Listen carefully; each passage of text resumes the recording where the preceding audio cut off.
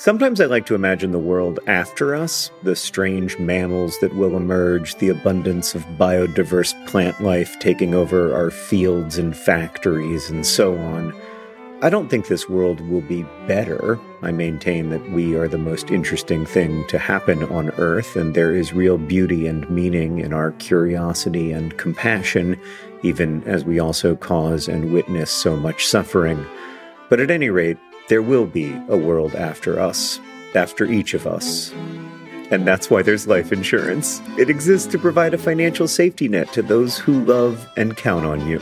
Policy Genius's technology makes it easy to compare life insurance quotes from America's top insurers in just a few clicks to find your lowest price. With Policy Genius, you can find life insurance policies that start at just $292 per year for $1 million of coverage. Some options offer same-day approval and avoid unnecessary medical exams. So save time and money and provide your family with a financial safety net using Policy Genius. Head to policygenius.com or click the link in the description to get your free life insurance quotes and see how much you could save. That's policygenius.com. Policy Genius, because there will be a world without us.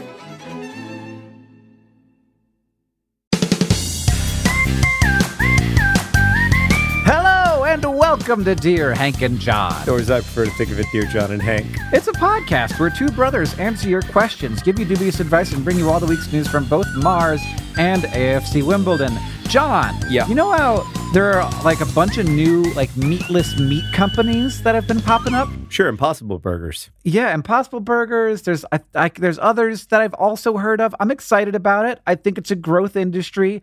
I think it's wonderful. But what I haven't seen and what I want to do is potato-less potatoes. Are you ready for my new potato-less potato company? It's called Imitators. I mean, that was a tortuous path to get to a pretty poor punchline. I think it's not a punchline, John. It's a brand. No, it's not. What is it made out of? I mean, this is one of the worst ideas you've ever had, which is really saying something. It's like made out of something that's like potatoes, but not quite as good. Lab-grown potatoes. I don't know. What's the problem we're solving here? I don't actually know, because potatoes are pretty wonderful. Yeah. No, they're a game changer. It's true. When I look at human history, what I really see is potato history. The rise of the potato and corn. And chickens. And then humans kind of are an afterthought. I think you've poked a really good hole in my business model, John, which is that potatoes are really great. In news of what I would have tweeted this week, Hank, I would have tweeted, thank God for the Women's World Cup, because otherwise I would be absolutely hopeless about absolutely everything. This is what we miss from you on Twitter, John. I miss it. Well, I'll tell you what, I'm loving the Women's World Cup. The rest of the human experiment, yeah. Already this year in the Women's World Cup, we've had some stunning come-from-behind victories. We've had upsets. We've had really just wonderful, the speed of play, the quality, the competition has never been better. I am loving it. I'm very excited for you, John. Both the Women's World Cup is happening and that you're enjoying it, and that you have created a new time to talk about sports on the podcast. Well, Hank, as I get older, I find that the only things I'm really interested in are gardening and sports. Okay. I'm looking forward to that happening to me as I also approach your advanced age. Let's answer some questions from our listeners. This first one comes from Oren, who writes, Dear John and Hank, I'm 6'2". Mm-hmm. For those of you who don't live in the United States, that's 3 meters tall. And today I was at a play when the woman behind me tapped my shoulder and said, I'm sorry to say this, but you're rather tall. I mumbled and said, I'm sorry, and then turned around, and then I vaguely heard her say some stuff behind me, but too quietly for me to make it out. Should I have been, ducking down for the entire play? Also, note that I'm probably not yet done growing, so I anticipate facing this problem many times over. Any dubious advice is appreciated. Oren. I mean, I'm sorry to say this, but you're rather tall. Come on. This is not the correct thing to do. Yeah. I mean, I understand that it's an inconvenience to be seated behind a rather tall person at a play, but you don't solve for the problem by pointing out to the tall person that they are tall. Hello, I'm sorry to say this, but you are the problem. Yes. Is what I've heard. Yes, you are in the way of my enjoyment of this play, and I wish that you didn't exist. Oh, okay. Well, thank you. You're welcome. I have to sit here, or I can't see the play. You want to swapsies? You want to come sit next to my girlfriend? Like, what's happening? Oren, the only solution to this is that you have to sit in the back row of everything for the rest of your life. And that's what Andre the Giant did. Did he really? Actually, is that true? He talked about this in interviews, that he would always sit in the back row in theaters. Are you making that up? No, I'm not. He is a beautiful man. A beautiful and tragic figure. Yeah. Wow. I was in a similar situation, and unlike Andre the Giant, here's what I did. I was at a concert, and the man who's standing behind me pushed me. Yeah. And then I turned around. I didn't say this, but I looked at him and I was like, did you just push me? Like, that's not something that happens. And then I went back and stood where I was standing. And then he pushed me again, sort of gently but forcefully. Yeah. And then I turned around. I was at a rock show, so I'm a little amped up, and I come at him and I sort of lean down to him because I am obviously taller than him. And as I'm approaching his ear, I'm like, I don't actually want to go to the police station today. And I whisper into his ear, I'm very sorry I inconvenienced you. And then I walked away. That's my story, John. What a great story.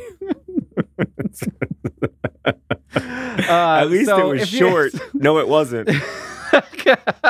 So, Oren, what I'm trying to say is slump, because it's comfy anyway. No, just get your slump on. Just slurp on down. I think that all you can say in that situation is, I'm sorry, there's not a lot I can do about my height. Yeah. And so you throw it back on them and you make it clear to them that, this isn't really up to you, Right. You didn't ask at the age of 12 to be 6'2", right? Maybe you did. Maybe you blew out your birthday candles and you were like, I wish I was a little bit taller. I wish I was a baller. And I mean, that's a reference that a tiny sliver of our audience is going to get. But I think there's nothing wrong with slurping if you're a tall person in a theater. I slurp and I'm not ashamed.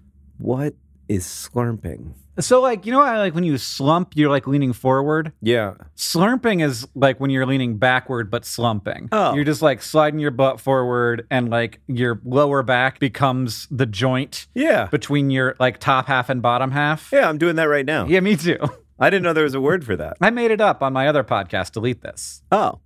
I should listen. This next question comes from Shoshana, who asks, Dear John and Hank, a friend of mine recently wrote a book. Most of the characters in the book are pretty clearly based on real-life people. The thing is, most of the characters, including the one based on me, are not very likable. I know that my friend doesn't mean to insult me, but I still feel weird and self-conscious reading about a version of myself whose worst qualities, at least what my friend feels are my worst qualities, have been exaggerated. As people who know people who have written books and so have possibly been in a similar situation, how do you think I should react to this? Best wishes, Shoshana. Oh boy. I think, I've had this happen to me.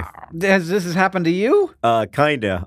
A friend of mine wrote a book about the young adult literature scene. And oh, yeah. I've read this book.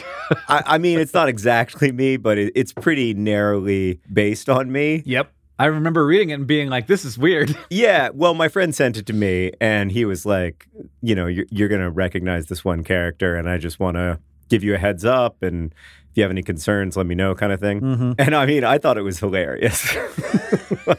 Yeah, it didn't really rub me the wrong way. It was just strange. Yeah, I didn't come off that badly. And when I did come off badly, I was like, yeah, I mean, burn accepted.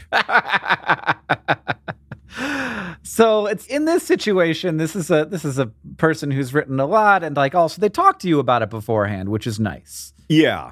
I mean... And this does not seem to happen with Shoshana. No, this character was broadly likable, or at least sympathetic. Mm-hmm. Here's the thing. If you're going to write a novel, you need to love your characters, and you need to see their essential humanity. They don't have to always be likable. In fact, I think if they're realistic, they won't always be likable. But if you write characters that are just exaggerated versions of the things you don't like about your friends, that feels really passive aggressive to me. It lacks a certain amount of emotional intelligence, and then to be like, here, read my book, in which you clearly are, and not in a nice way.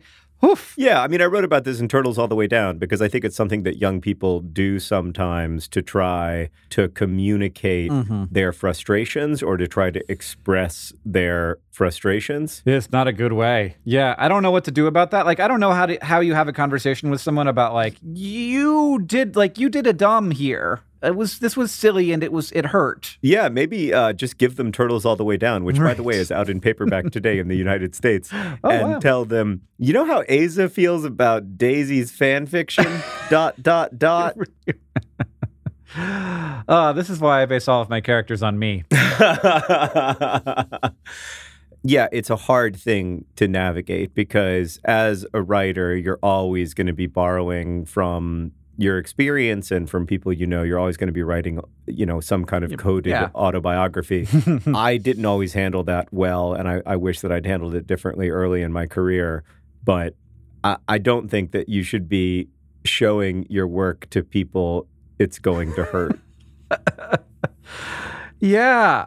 It seems weirdly passive-aggressive, like, hey, can you fix these things about yourself? Thanks. This next question comes from Avery, who asks, Dear Hank and John, I have an acquaintance at school, and our primary method of interaction is waving. The waves happen once or twice each day, usually in the morning and another when we both leave school. We've been doing this for months now, and we've only talked to each other once or twice. How can I advance this tentative relationship, or should our waves just continue indefinitely? Rhymes with wavery. Avery. I think you got to go one or two directions here. You either have to cease the wave, just don't reciprowave one day, and then they can be left thinking, what did I do to Avery? How have I lost our special bond? Or you need to hang. You need to hang. I don't think that not waving is an option. I think, Avery, this ends one of two ways. Oh, gosh. Best friends or married. Or could it be mortal enemies? Oh, I hadn't thought of that. Yeah, I mean, obviously. No, that's such like a plot author thing to do.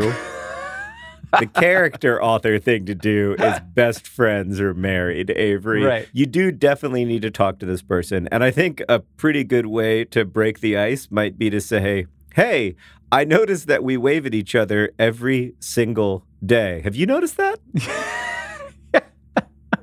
What do you like? Yeah. Hey, are you interested in books? Did you know John Green's new book, Turtles All the Way Down, just came out in paperback? Are you interested in stickers? Have you ever gone to dftba.com to shop for stickers? We have a lot of great stickers. Do you like educational video? Because you should really check out Crash Course. Do you like marbles? Hank, we don't. I know that you wish that we did, but we do not own the Marble Olympics.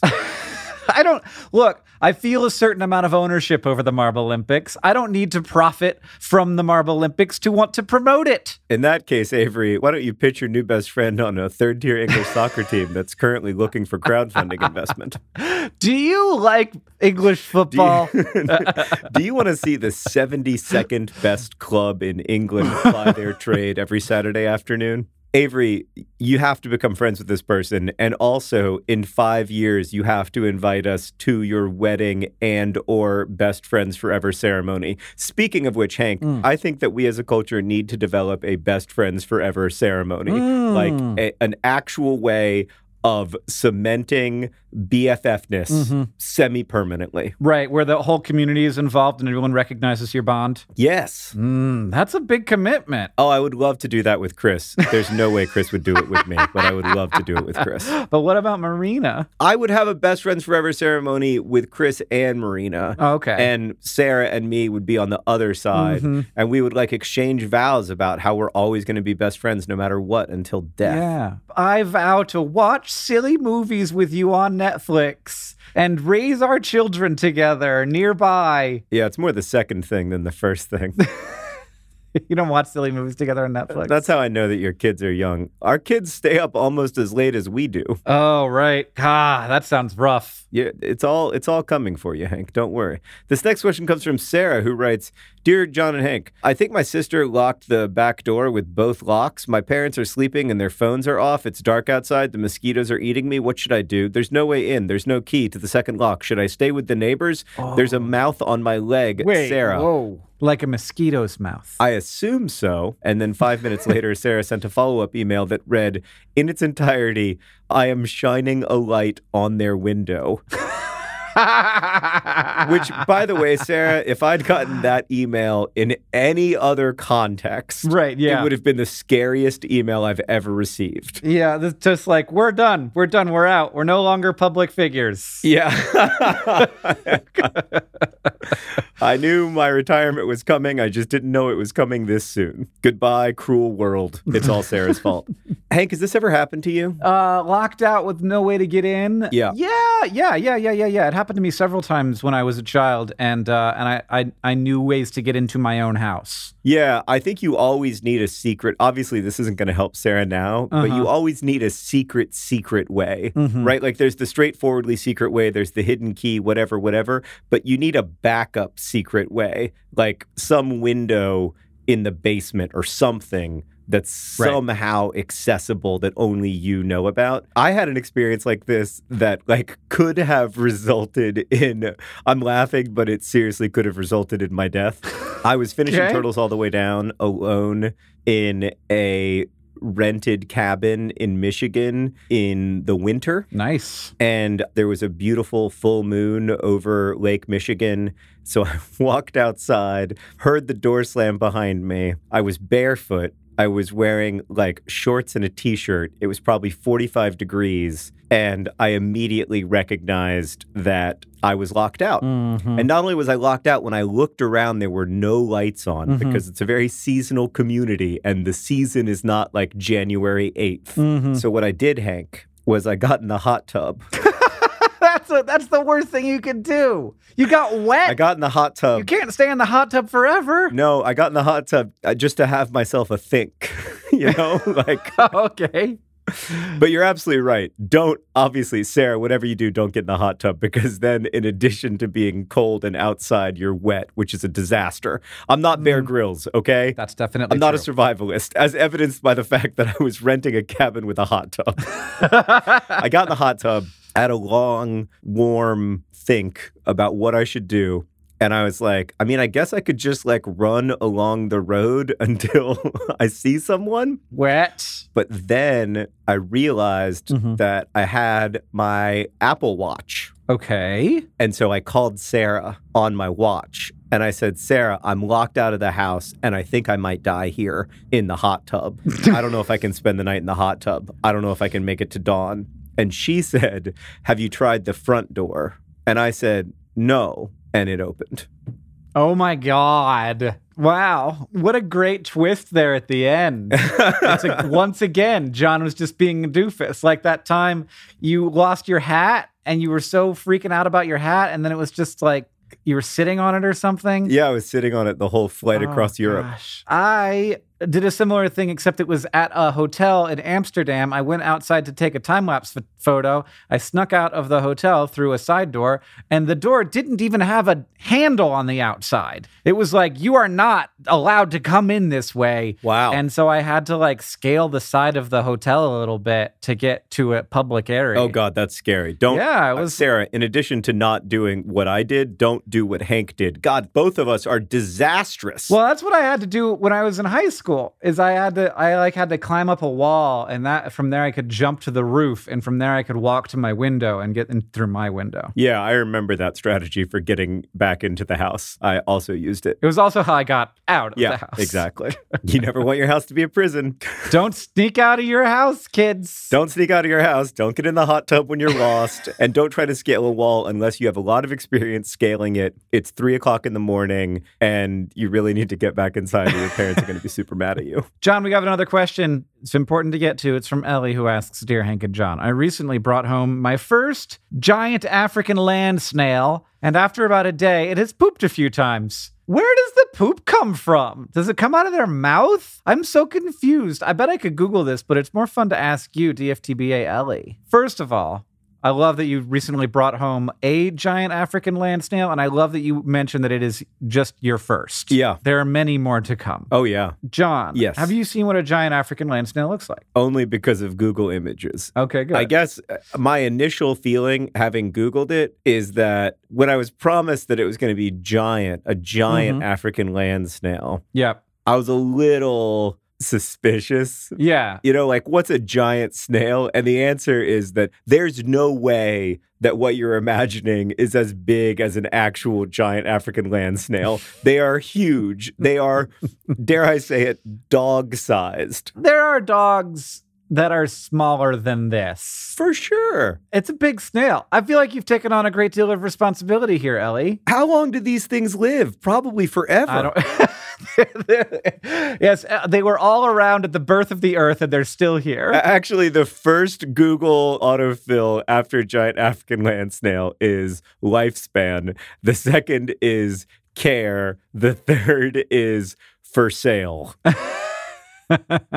10 years. They live for 10 years. 10 years, John. Like a dog. Yeah. In both form and lifespan. Oh, and they're dangerous. Oh, what? They're dangerous? Yeah, they're illegal in the continental U.S. because they're highly invasive, can cause extensive damage to important food crops and other agricultural and natural resources, and they pose a risk to human health. Congratulations on your land snail. Ellie, where are you? Do you know you have an illegal snail? You're a snail criminal. Ellie, like, you need to write us back and let us know if you're a criminal. But first, I guess we'll just say, oh my God, it can cause a form of meningitis. Ellie, I don't like this purchase at all. Keep your snail clean, and also yourself, and keep that snail poop away from you. You should know where the poop comes from so you can avoid it. You know a sentence that I never want to see when it comes to my pets? Sure. And this is from the sprucepets.com, America's leading resource for pet-related information. Mm-hmm. Fortunately, they are not carnivores. Because if they were, they would eat your arm. Yeah, They would eat your arm while you slept. Hank, what do these things poop? Where do they poop out of? So snail anatomy is different from how we imagine the whole thing works. So their digestive system, weirdly enough, empties into their respiratory cavity, which means that a snail poops out its breathing hole. Its mouth. So its mouth is what it eats with. Oh. We just happen to share a breathing and eating hole. So now that I think about it, that is weird. Yeah, well, it's not quite as weird as sharing a pooping and breathing hole, but different strokes. And so a snail eats with its like thing at the end of its head, and then it has a breathing hole on the back of its neck. And I know it sounds like I'm making that up, but I'm not. It's got a breathing hole on the back of its neck. It has to stick its body out to breathe. I actually think that they can breathe with their head stuck in, but you can see it when it's got its head sticking out of its shell, and then the poop will come out of that breathing hole, which is wild because I guess they can't breathe while they're pooping, which it's nice that I can do that. I'm like, that's great.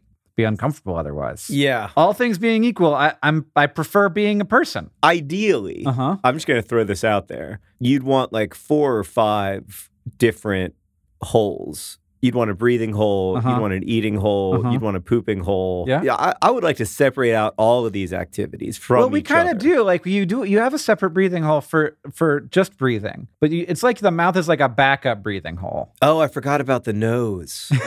That's a great point, Hank. We have 2 breathing holes. Yeah, we've got 3. Ugh. I know. Evolution. What a great job it's done with everything except for the giant African land snail. So I will say, John, that all of the things you said about giant African land snails are true of humans. Totally invasive species, definitely agricultural pests, also can give you meningitis. It's true. So we're the most invasive species. Oh, yes. We're everywhere. But also the most interesting. I don't want to be overly speciesist, but I just don't think that the giant African land snail can compete with us in terms of taking the materials of the universe and creating beauty which did not exist before. Absolutely. I will say that they create beauty, but just their own selves. They're very pretty. I would not want one. So, Ellie, I hope that you've considered this purchase wisely and that you're not a snail criminal. Which reminds me that this podcast is brought to you by the Federal Bureau of Snail Crime Investigations. Watch out, Ellie, they're coming. Today's podcast is also brought to you by Turtles All the Way Down, available in bookstores everywhere, now in a delightful paperback. I also have a book. This podcast is additionally brought to you by John Being a Doofus. It's, every podcast, we get a little bit, and it's a great little snack. And finally, today's podcast is brought to you by the BFF ceremony. The BFF ceremony. Why not commit yourself to your best friend for life? Yeah, and have a party, too, where there's probably going to be barbecue. Or at least cake. And invite me. We also have a Project for Awesome message from Emmy to Eisler in Ohio. Eisler, I'm impossibly thankful and grateful for your friendship, and I can't express how much it has meant to me over the past few months especially. You've been a voice of reason and a million other invaluable things, including my hockey godmother. You've been patient with my lack of knowledge and appreciative of my very Hufflepuff love of the refs. I must visit you again soon. So listen, your toilet is massively gross, like it's grosser than you think. In fact, bacteria and viruses can hang around in the toilet bowl even after multiple flushes. And I recently found the easiest way to clean my toilet, Blue Land's sustainable toilet cleaner tablets. Just drop, watch it fizz, brush, and flush. It is truly that simple. No more scrubbing for hours. Plus, the tablets are plastic-free. Blue Land is on a mission to eliminate single-use plastic by reinventing cleaning essentials to be better for you and for the planet with the same powerful clean that you're used to. Blue Land products are effective and affordable, and their toilet tablets are proven to work on a wide range of toilet stains, including rust, mineral deposits, limescale, and hard water. And you can even get more savings by buying refills in bulk or setting up a subscription. Blue Land has a special offer for our listeners. Right now, you can get 15% off your first order by going to blueland.com/DearHank. You won't want to miss this, blueland.com/DearHank for 15% off. That's blueland.com/DearHank to get 15% off. Love you, hun. Thank you, Emmy, for donating to the Project for Awesome. Oh, John, hey, I just got back. I had to run out for a sec to have some imitators. They're so good. It was just like a tater tot, except not a tater tot. On the inside, there was something that wasn't potatoes. Who knows what it was? Science did it. But they were like a little less good than tater tots. Gretchen, stop trying to make fetch happen. It is not going to happen. My imitators are so fetch. Oh, Gretchen. This next question comes from Molly, who writes, Dear John and Hank, my dad's taking me to an all-day conference with movie industry people in August. It was a choice between that and an 8-day bike trip. Molly, your dad is trying to do you a favor and offer you two cool opportunities. And it's pretty clear to me that you chose the one that you found less onerous, but still quite onerous. My question is, what does one do at conferences? Is it okay to doodle in a notebook? Is it okay to hide my phone in a notebook and watch a movie? Is it okay to ask questions? Any dubious advice is welcome. Good golly, Miss Molly. Oh, man, I'm so jealous. I have done this several times for a variety of reasons. I've gone to conferences on topics I know nothing about, and I have invariably found it fascinating. I don't know how this keeps happening to me, but I get sucked in, and I have to spend all day at the thing, and I'm like, look at these people who are so into this thing I know nothing about. And you see sort of the inside of how they think and talk and work problems out, and they're frustrated by stuff, and their problems are way different than the problems you thought that they had. And it might be invasive species was one of the ones that I went to. I don't know how I got at this event. Or it might be space exploration, or it might just be weird corporate boring stuff. I guess I sometimes get invited to these things to speak, and then I'm sort of I guess I'll go to the events too. And I find it fascinating. I find it really weird. I think if you keep an open mind and you're I want to try to understand what these people's problems are, then it's gives you a weird insight on the world that you would never, ever have any other way. And sometimes those places aren't really open to the public, or if they are, they're really expensive. So getting a chance to get in and have that perspective is unusual to get. Yeah, I went to an RV trade show once, the nation's largest. Yes! recreational vehicle trade show. Oh, God. And I loved every second of it. And by the way, by the end of it, I was pretty close to purchasing a recreational vehicle. Yeah, I bet. Jeez. It was only due to the, I would say, stringent intervention of my spouse that I did not purchase an RV on that day. Is that what happened? Because like 2-3 years ago, maybe a little more than that, Yes. you got really into, you were like, we need a tour and a Class C RV. And I was like, what's happening? That's exactly it. I want to get a Class C RV. Yes, I want to tour the country with you. God, you in were a so into it. Class C recreational vehicle. We would have so much fun.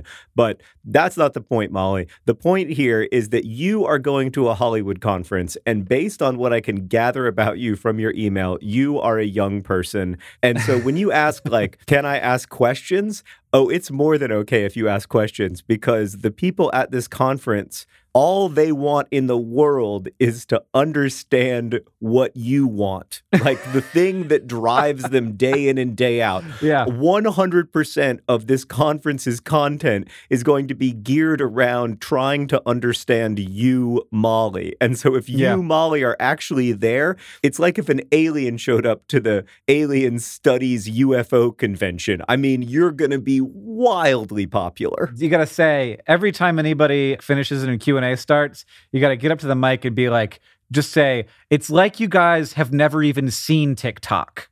And then just walk out. I was going to say that every time you have a chance to like offer an opinion, Molly, it would really be helpful to Hank and me if you could be like, have you guys seen the Vlogbrothers? Because I think that they're the most influential people among my demographic. Who cares about Logan Paul? Like, Hank Green is the future. That's right. That's why I've worked so hard to build this body. Is Logan Paul still famous? Yeah, I saw him the other day on the internet. One of the side effects of not being on the social internet and also being middle-aged is that I no longer know who is and is not famous. And so all of my references are just like painfully dated, where I'll be like, you know who we should get to VidCon? The Baha Men. Yeah, I mean, we still don't really know who let the dogs out. I mean, how are the Baha Men doing? How are they doing? Are they still in Baja? The second sentence of their Wikipedia page is they are best known for their Grammy award-winning hit song Who Let the Dogs Out, which I would argue is a poorly written sentence because it should be they are known exclusively for their Grammy award-winning hit song. Wait, I'm sorry. Hold up. Who Let the Dogs Out won a Grammy? Which Grammy? This is the bigger question that has been introduced by this sentence. What how? This has delegitimized the Grammys so much in my eyes that I no longer consider them a real award. Just that one sentence. It won a Grammy Award in 2000 for Best Dance Recording, which surely it wasn't. Yeah, I can't imagine that it was, but people did dance to it. You want to know something I have in common with the Baha Men? Oh, yes. Both winners of the Nickelodeon Kids' Choice Award. Wow. You guys should hang out. I would like to hang out. I don't know if they're alive. They don't know if you're alive, so that works out well.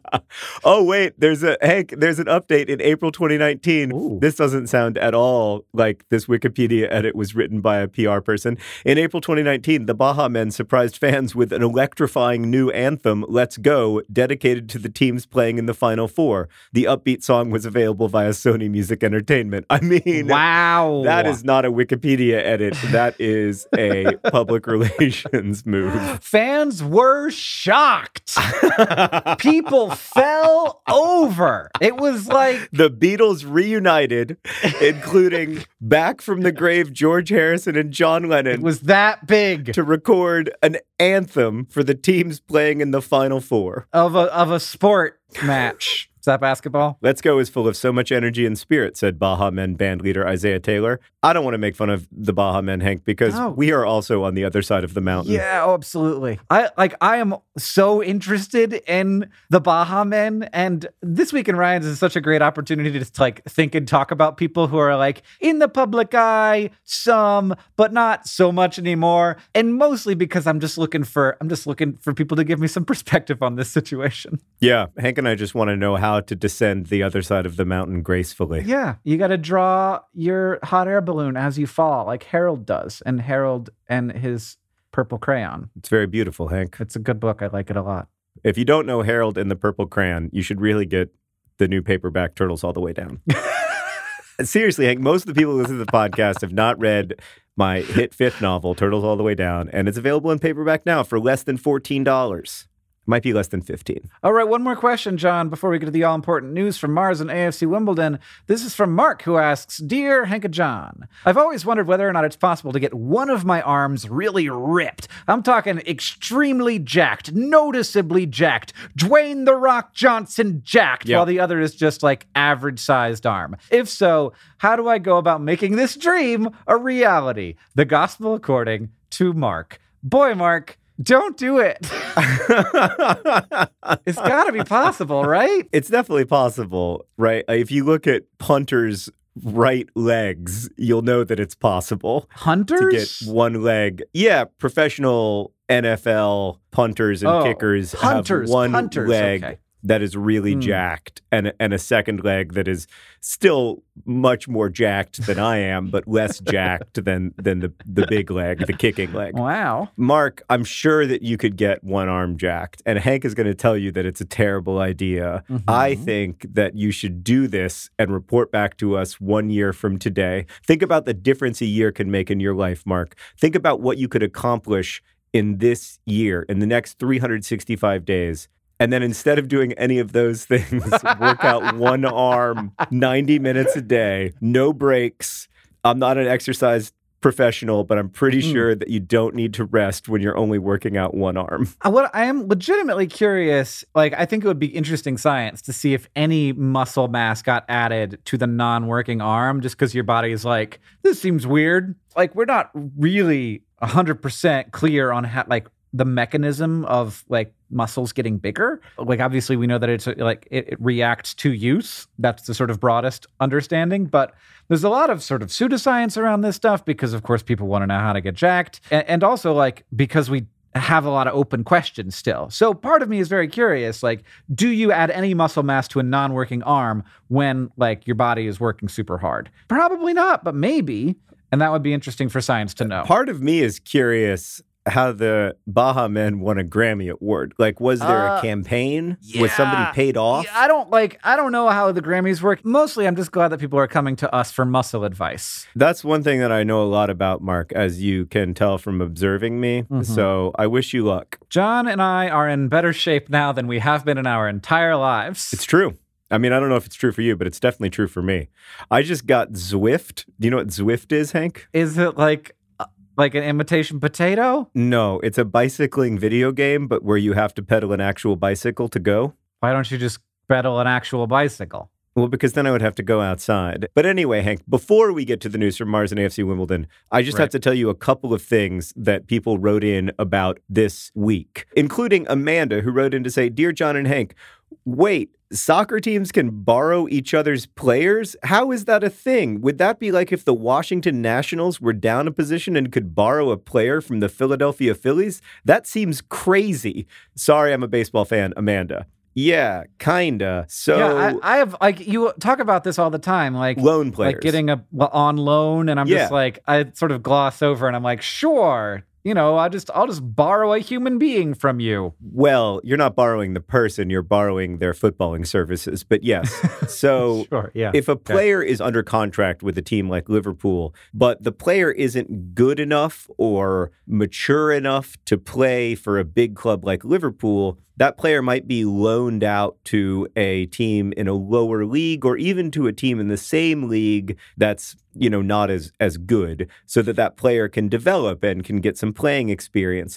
Liverpool gets value for this because their player gets better at football, and the team that the player is on loan at obviously gets a lot of experience and also hopefully wins games for that team. So it's kind of a win-win. The team that takes on a loan player usually pays at least part of their salary, but of course you don't get them under contract, and so you can't get a transfer fee for selling them to a different team. So it comes with advantages and disadvantages. However, it's not quite that the Washington Nationals loan a player to the Philadelphia Phillies, or I guess it is like that, but if and when you play the Philadelphia Phillies, the players that are on loan from the Washington Nationals never play against their own team. Okay, right. It's always in the contract that they get like benched for those games. Oh, interesting. Yeah. Okay. I thought maybe it was just like you had to do it to like a lower league or something. No, usually it is, but not always. You just can't. Sit down. Sit there while you play this team.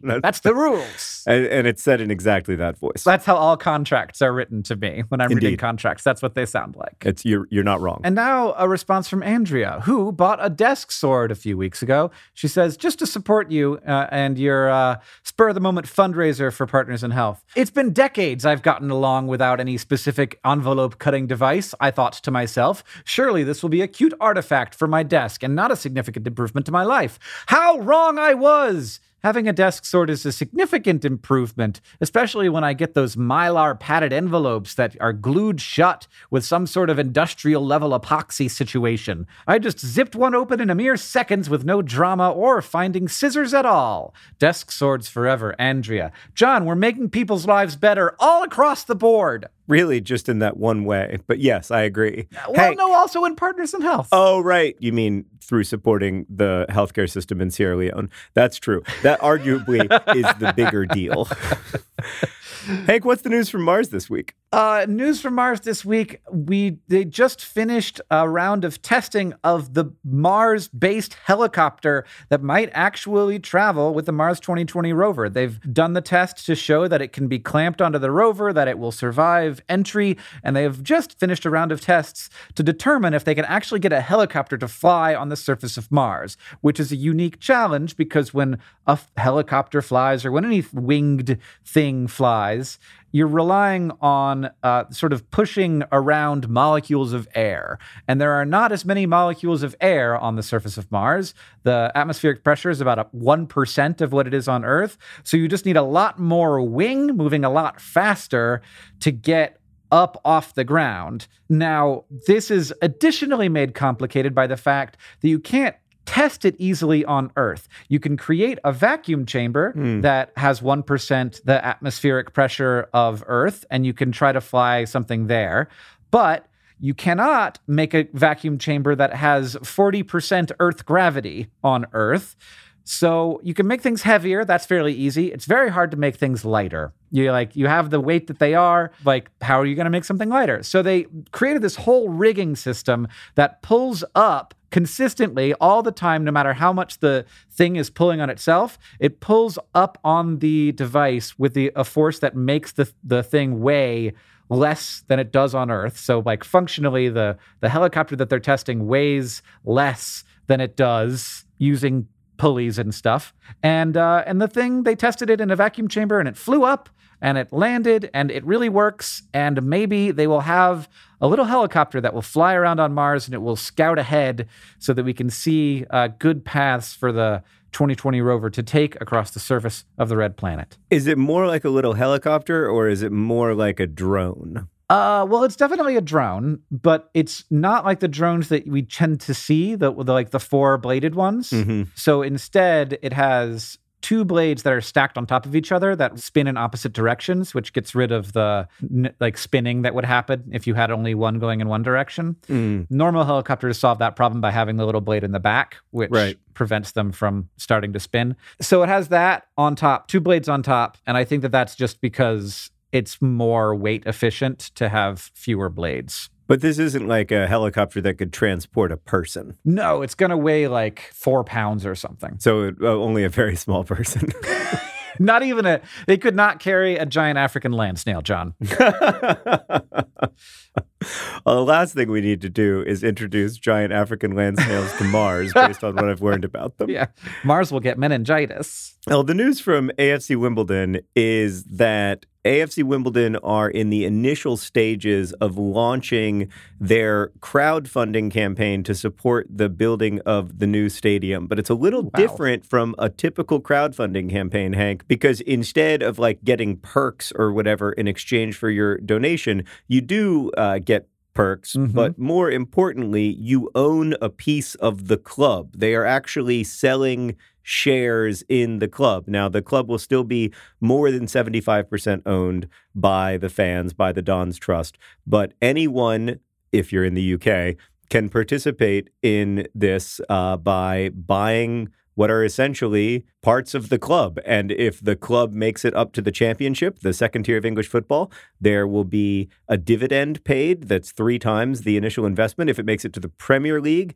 the dividend is 5 times the initial investment. It's a really interesting model. Hank, this is something that we've talked a lot about in private, this idea of having kind of small, closely held organizations that are deeply enmeshed with their communities, somehow owned by those communities. And AFC Wimbledon is doing that with their new stadium. And I think it's really interesting. So you actually can get a return on your investment in this situation. Yeah, exactly. It's not guaranteed, certainly. No investment opportunity is. But it's a really interesting model, and it could be profitable. Weird. That's not how it usually works. No, I dig it, though. Like, this is something that we're seeing more of.